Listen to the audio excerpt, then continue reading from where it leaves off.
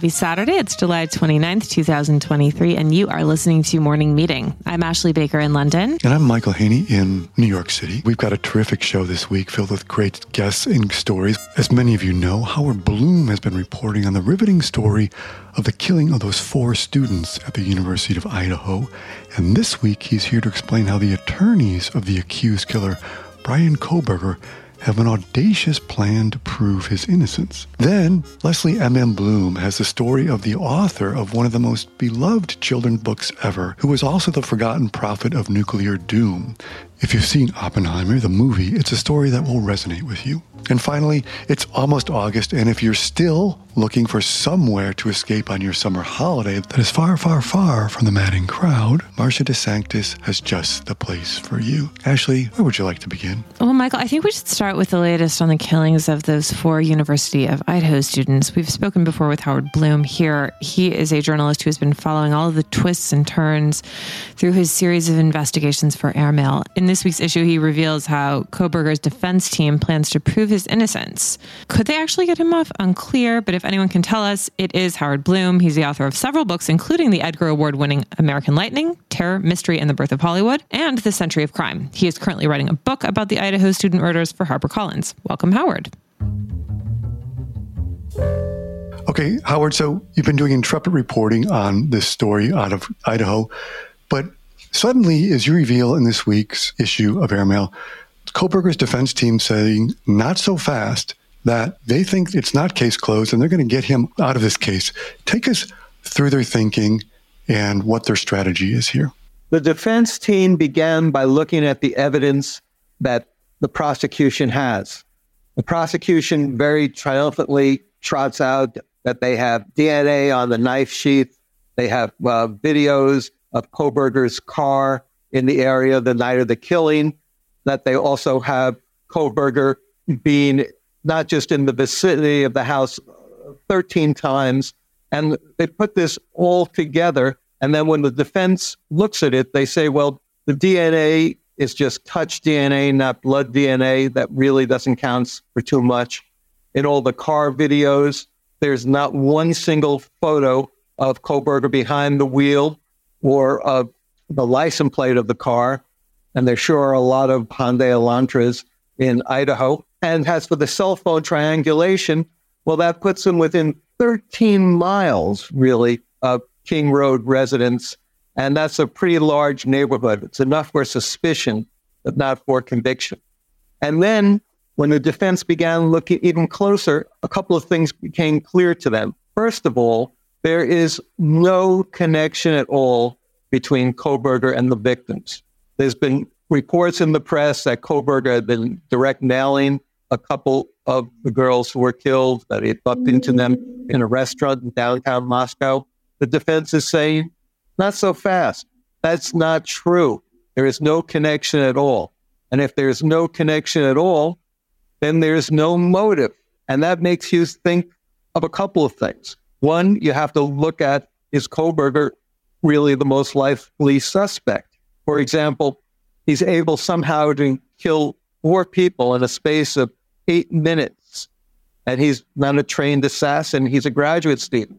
And then he's able to exit the house, which cops who first reported came to the scene described as a bloody mess, a horrific scene, without a speck of blood on his clothes, on his car, or in his apartment. And if Kohberger didn't do it, and if, as the prosecution is now saying in an explosive motion that they filed, that he has an alibi, then what could have happened?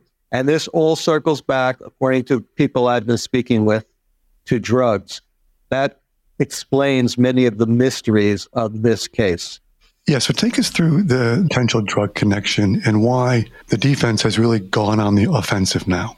Well, fundamental to this case is extremely perplexing mystery of why there is this sort of 8-hour gap between one of the students having spotted an intruder in the house and then reporting it to the police. So the defense began with that mystery weighing on them. They tried to look for answers. What they've uncovered and what I document in my piece this week is a network of drug dealing on Greek Row, where it's and the University of Idaho, and also in Pullman, Washington, at Washington State University. And it seems that perhaps principals who were involved in that alleged narcotics trafficking on Greek Row had connections to some of the people in the house. And this raises the question, did Kohlberger knew them? And now the defense is trying to answer that by looking at a very provocative pool party. This pool party happens at July 9th at a student complex called The Grove in Moscow, Idaho. It's Kohlberger's first day in Moscow.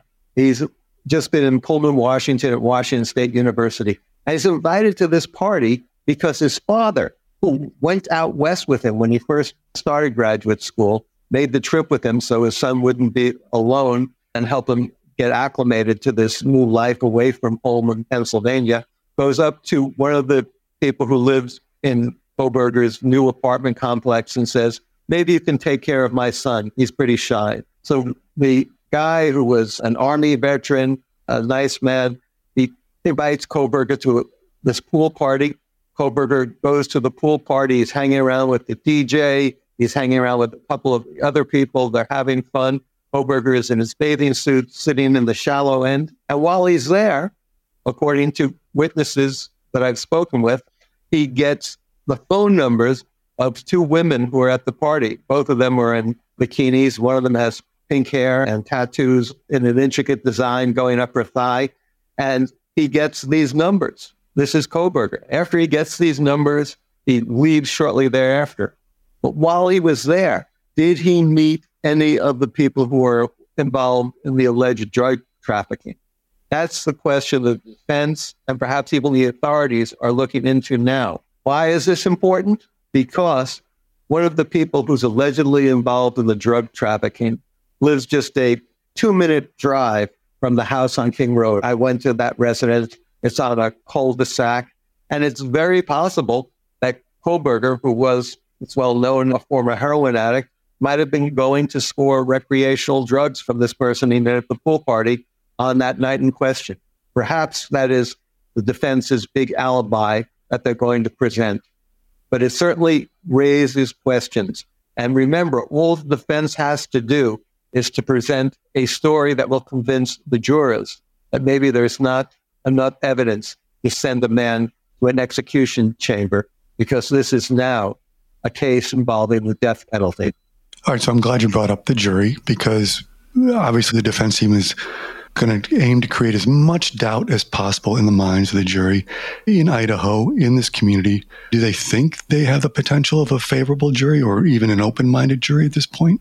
Well, many people thought that in a town like Moscow, you'd be able to get a jury that will send Kohlberger to either the death chamber where you get an intravenous cocktail of drugs, or now it's possible under a new Idaho law just passed the first week in July that if you can't get the chemicals necessary for this lethal cocktail to be injected into Kohlberger, you can send him up in front of a firing squad. However, their plans for the death penalty might not work out too well. I found out to my surprise when I spoke to Pastor Doug Wilson. Pastor Wilson is head of the Christ Church group in Moscow. It's a group of about 2,000 members strong that is very much a large presence in the town, and they've been trying to turn the town, as they say in their own words, into a theocracy. They've been buying up real estate, they have bookstores, they have their own college in the town. And when I spoke to Pastor Wilson, he said, you would think that we'd be very pro-police. However, we've had our own run-ins with the police during COVID, where we had people arrested at a prayer gate, where they had, in defiance of the town's COVID regulations, an open air, unmasked prayer session. And Pastor Wilson's son and grandson, who was a student, incidentally, at Columbia University in New York, were arrested for affixing anti-COVID restriction stickers on a lamppost in downtown Moscow. This has led to a long and protracted lawsuit. And Pastor Wilson has said, we have seen cops go on the stand and lie about us on the church activities. We know we can't trust many of these cops. He's issued a weekly encyclical that says in part that there's corruption in the town and the police are part of it. So Pastor Wilson is convinced that his flock will be rather skeptical if they're chosen for the jury and have to believe police testimony. And he's also saying you have to look at this in an open mind.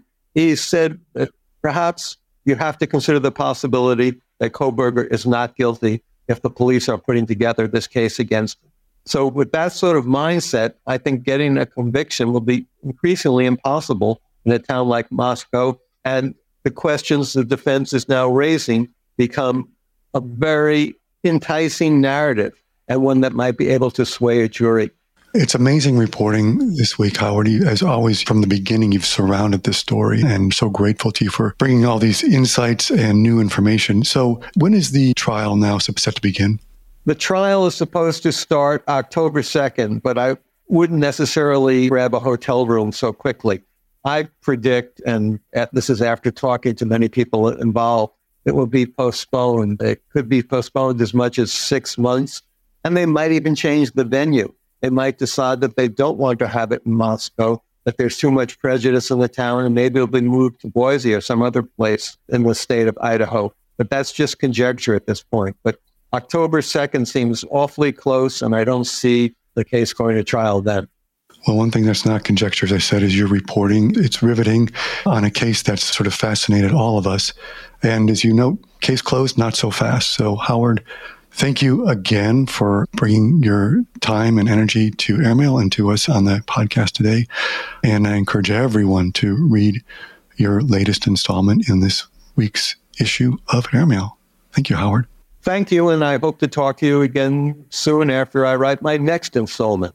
I have a feeling we will be talking to you, Howard, so thank you. Take care. It's going to be fascinating to watch how this all unfolds over the next few months. But actually, on a slightly different note, we've got Leslie M.M. Bloom here with, I think, a very interesting story. If you've seen Oppenheimer, you know about the man who created the atomic age. But did you know that E.B. White, the beloved writer of classic children's books such as Stuart Little, my personal favorite, was also a passionate voice against nuclear proliferation? I thought I knew everything there was to know about E.B. White, and it turns out I was wrong. Who knew that he was such an active, vocal anti-nuke activist? Leslie M.M. Bloom is here to tell us all about it. She is a historian and an author, most recently of Fallout, the Hiroshima cover-up, and the reporter who revealed it to the world, which was about war correspondent John Hersey, reporting on the horrors of the atomic bombing of Hiroshima. She's also the author of Everyone Behaves Badly, the true story behind Hemingway's masterpiece, The Sun Also Rises, as well as her nonfiction books, Let's Bring Back, and It Happened Here. Welcome, Leslie M.M. Bloom. I'm so happy to be here. Thanks to you guys for giving me the chance to tell the story. Okay, so a lot of people only know E.B. White as the author of many of our favorite children's novels, including Charlotte's Web, The Trumpet of the Swan, and so on. Also, Here is New York, one of the best things ever written about our fair city. But tell us a little bit more about him as a journalist, and specifically how his views changed after the public became aware of what was going on with the Manhattan Project. So E.B. White had been with The New Yorker pretty much since the beginning. Since it was founded in 1925, he was originally a contributing writer and then became a staff writer in 1927. And there's a sort of a misperception about The New Yorker that it was kind of bon ton and irreverence straight through its early tenure. But when World War II had come about, it went on to a wartime footing like every other major and minor publication, and had very serious war coverage, very serious war commentary. As you guys know, John Hersey had the blockbuster story of the war where he reported on the devastation of Hiroshima by the atomic bomb. E.B. White was in that crowd also at The New Yorker. And when America won the war by using the atomic bombs on Hiroshima and Nagasaki,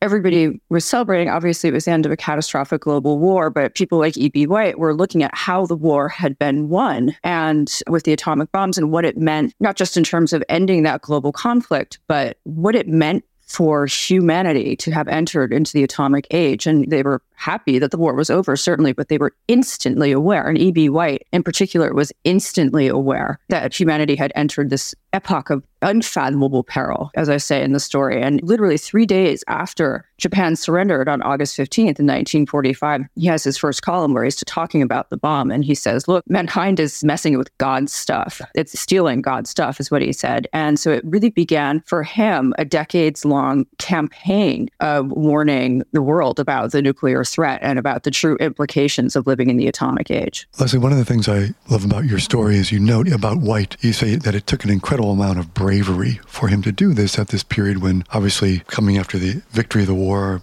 any criticism was not to be wasn't very popular. How do you see White and also, what was his solution? Did he propose any solutions on how to navigate this period that we should be looking at? Well, you're right. I mean, it was not a popular position to take to criticize America and the way that it ended the war. And for instance, when John Hersey's story came out, which documented the true aftermath of Hiroshima, I mean, he left town. He left New York when that story was published because God knew what kind of blowback he was going to get. E.B. White's criticisms and his columns and his essays, they spanned decades. And that also transpired partly during the McCarthy era.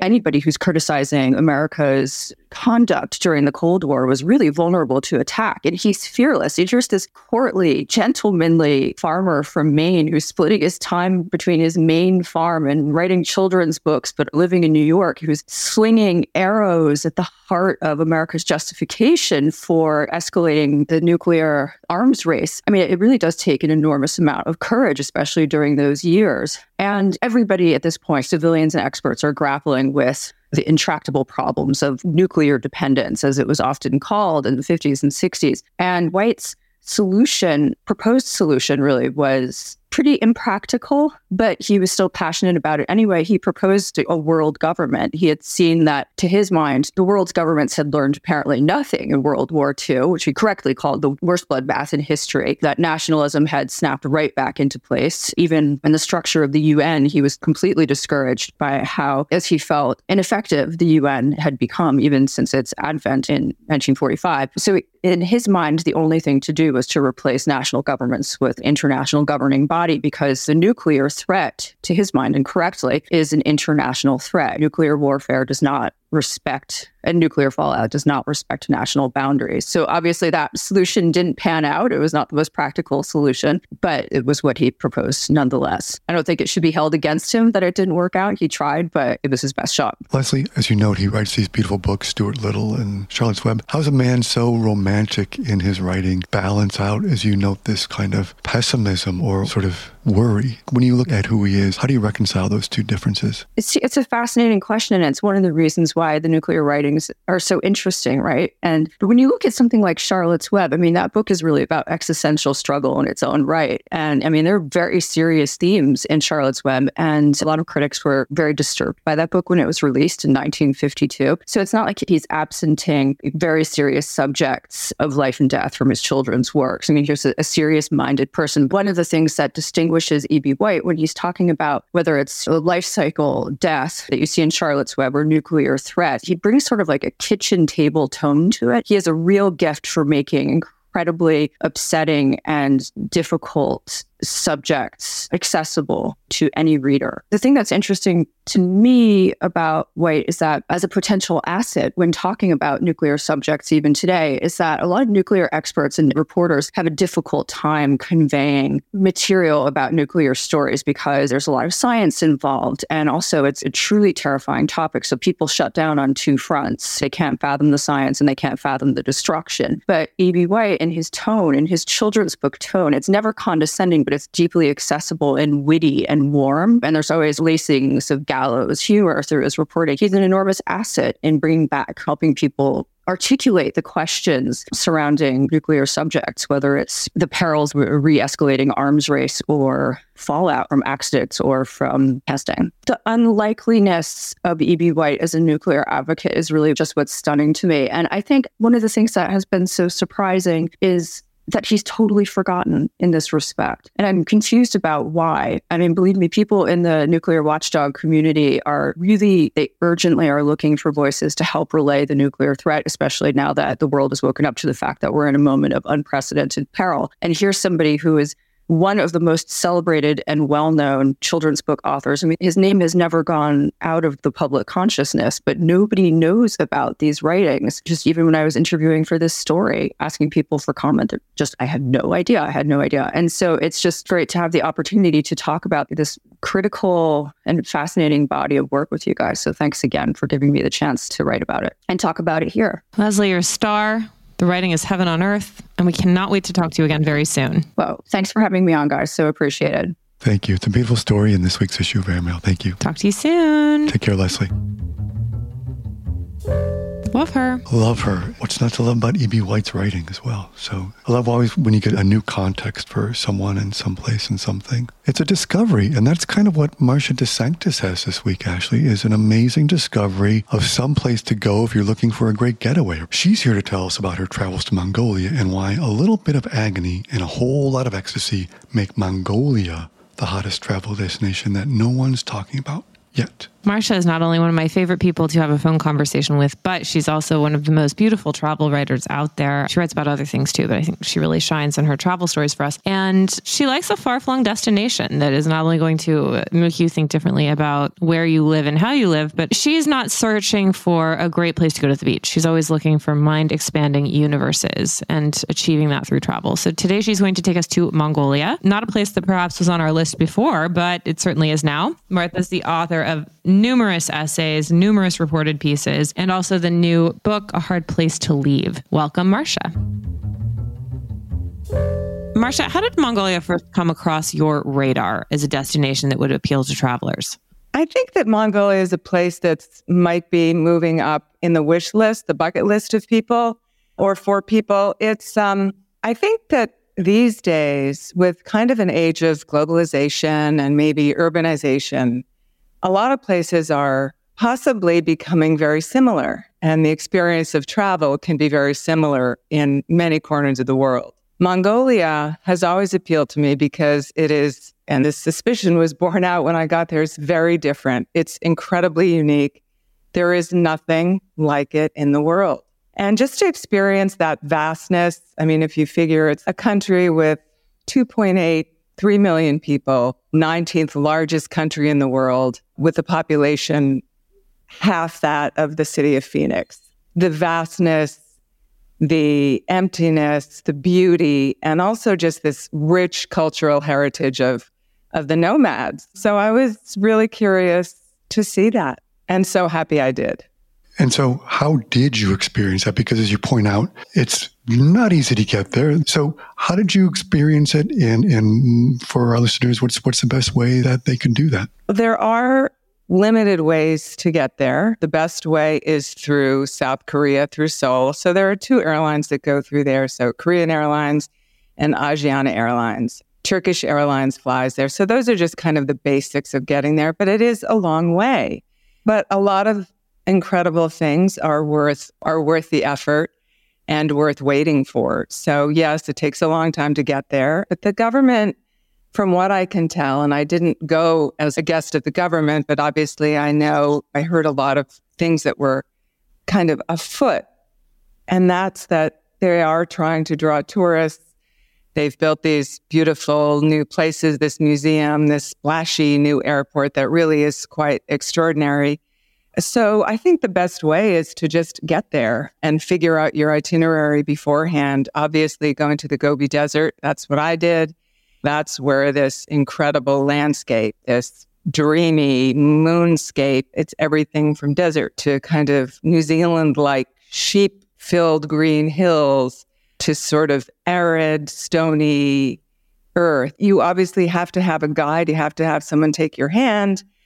We had an incredible guide named Hallie, and she's a geneticist and a scientist and a teacher, but in the summertime works as a guide, so I can't recommend her highly enough. And then there's the place that I stayed. Went through Ulaanbaatar, the capital city. Interesting place. It's definitely trying to shed its kind of socialist architecture, socialist kind of heavy cement atmosphere. And then took a flight to really the middle of the desert and stayed in a place called Three Camel Lodge, owned by a Mongolian American. It's the only luxury eco lodge in the Gobi Desert. And it's a really unique place. It's part of a group of hotels. And I'll just put in a plug for them because I do a lot of traveling. And I think what they're doing is pretty great. It's called Beyond Green. And it's a very, very kind of careful vetting process that hotels have to pass in order to be a member of this portfolio. There's only 36 hotels in the world. And a big thing in this kind of hotel, which Three Camels Lodge really was an expert in, is it's sustainability, but it's not just recycling the plastic bottles or not having plastic bottles at all, but it's preserving cultural heritage and kind of historical heritage. So this is a place that is built in the middle of the desert in these, they're pronounced gers. A ger is a Mongolian word for a yurt. And you stay in these traditional round units, I guess, very beautiful on the inside, lovely bathrooms, wonderful amenities. And it's kind of from there, it's kind of the center of a wheel with spokes that go in all kinds of different directions. And so you experience very directly, you can see the nomads. They're present at the hotel. There's a well that the owner of the hotel kind of discovered and expanded. And so goats and sheep and horses are coming to water at the well. And it's really interesting, the nomads, that sort of the central way of life hasn't changed for centuries. I mean, they do have phones and even motorcycles, things that the modern world has given them. But really the basis of their lifestyle hasn't changed, which is herding their animals and milking their sheep. And this hotel, you can see it 360 degrees. So it's really interesting in that respect as well. Marcia, we have to talk brass tacks. It's tough to get there. Very tough to get there. Tell us about your itinerary and travel time involved and kind of what the cost and situation is like for that. Sure. I flew from LA through South Korea, and I arrived almost 2 full days later because I had a long layover in South Korea. It's a long, long slog. And once I got there, I think people who travel to Asia experience this a lot. You don't really know what day it is. You say, oh, what happened to Tuesday? It's already the end of Wednesday. I think that's just maybe my inexperience in Asia. I've been several times, but this kind of thing, there is no direct way to get there. Also, I mean, it's been a bad summer for travel. I'm in Costa Rica now, and my flight has already been delayed several hours. I don't know why, because of storms somewhere in the world. But Mongolia does have its share of cancellations and kind of unreliable flights. I think if you plan to go there, you can't be the kind of person that has to be back at work on Monday morning, back at the office, at your desk on Monday morning. You have to have a little bit of flexibility. You have to be, to use a word that's a little bit maybe overused, a little bit intentional. Like, I am going to experience this place. And for me, one of the greatest experiences was a travel mishap. I was flying back from the nearest airport to Three Camel Lodge.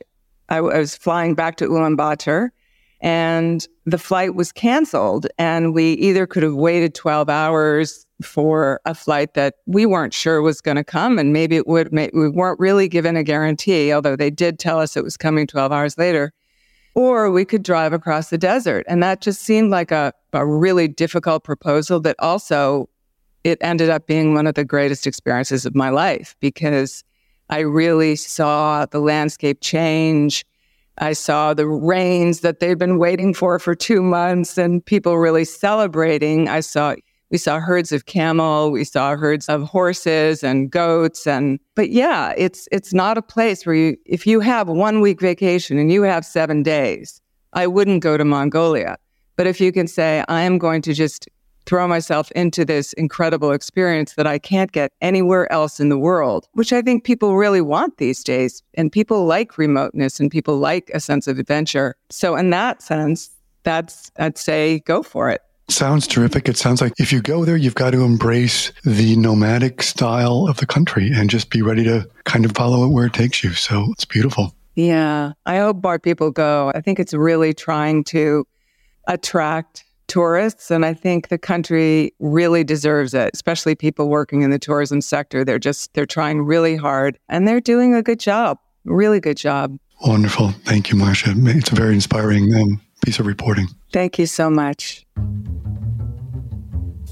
All right, Michael, I think we have our next holiday travel plans sorted, as they say. Maybe airmail retreat. Just book it over there. What could happen to 50 staffers on a gur in Mongolia? We'd get a lot of great ideas about it. I have no doubt of that. If they ever do a reboot of Lost, there's the premise for the first season. Funny. All right, Michael, it is the weekend. We've got things to do, people to see. Before we go out into the world, what do you have to recommend to us? Well, I'm going to recommend something which, like many of you, people may have seen it, but a lot of people haven't seen it already. Can we talk about Oppenheimer for a second? Because I'm going to. Can we? Are you kidding? Did you do the Barbieheimer thing? No, I didn't. I'm not a Barbie-barian, as they say, storming the gates of every multiplex. I saw Oppenheimer in the past week, and I just want to say, if you haven't seen it yet, please go see it. It's a stunning, brilliant, haunting film. And I think Christopher Nolan, he's made so many so-called fun movies like Batman about the fictitious battle between good and evil. But this one is about good and evil in the real world, and it's unforgettable. It's a story set in the past, but it's very apt for today. So I know a lot of you will probably think, I'll wait till see it on TV. I'm going to say, go see it in the theater. It's not just a big film in the true sense of the word, but a big film to be seen as a big a screen as you can get. That IMAX experience, it'll just blow you away. So that's my recommendation. Okay, I saw it in IMAX, Michael, because when you're in the Midwest, that's what you do. And I have to say, the IMAX screening of that was too much for me. It was too loud. The explosions were too jarring. It was too much. But I thought the sound design on it, I mean, surely it's going to win an Oscar for sound design, because between the music and like those hums in the background throughout the entire 3 hours, what I loved about it is it didn't go where you thought it was going to go. I thought it was extremely well done, provocative, and a great weekend for the movies. I mean, we've all been reading the stories in the Times and elsewhere about the blockbuster numbers and ticket sales and all of that. And I think it's very promising. It gives filmmakers a lot of reasons to be optimistic that people will come and go to the theater again when there are movies this exciting that are not just the same old superhero franchises. So note to self. Yeah, and I think you mentioned an Academy Award for sound design. I think a special Academy Award for Murphy's eyes and the color of blue they are, and just whatever God's special effects for those. You can just get lost in them. I could look at those all day. Yes, you could, dear. And you, my dear, what can you recommend? Well, have you been watching Quarterback on Netflix? I have not. Tell me all about it. Okay, I think we should just establish right now, I'm not a football fan. Even though I was a high school cheerleader, I had no idea how the game was played. I have to tell you, I think this is such a great documentary. Wait, listeners, we're going to come back. I want to see a documentary on Ashley as a high school cheerleader in Kansas. All right, time in, continue. I only lasted 1 year. I'm not very coordinated, but it was really not about football so much as it was about these 3 quarterbacks. It was produced by, among others, Peyton Manning, who had quite the career in football. Someone else can talk about because I don't know anything about it. But it follows these 3 quarterbacks: Patrick Mahomes, who plays for the Kansas City Chiefs, Kirk Cousins, who plays for the Vikings, and then Marcus Mariota, who during this particular season was playing for the Atlanta Falcons. It just gives you an inside look at these guys and what they put up with and what they endure and all the many requirements of their job. Like, it's not enough that you're just an incredible athlete. You also have to be a team leader and media savvy and able to deal in diplomatic relations between various teammates. I mean, I left this with a whole new respect for the players in the game. And even for those of us who have no interest in football, I think it's still a really great way to spend a few hours. It is called Quarterback on Netflix, an 8-part documentary series. And maybe they'll do a special version on Aaron Rodgers playing for the New York Jets this season, but we'll see about that. Well, you lost me there, Michael. You lost me there. Anyway, we wish you all a wonderful weekend. Thank you for joining us. Next week, we'll be back with tales of Michael's high school athletic experience. Michael, will you please read us out? I'll just say, on your marks, get set, go.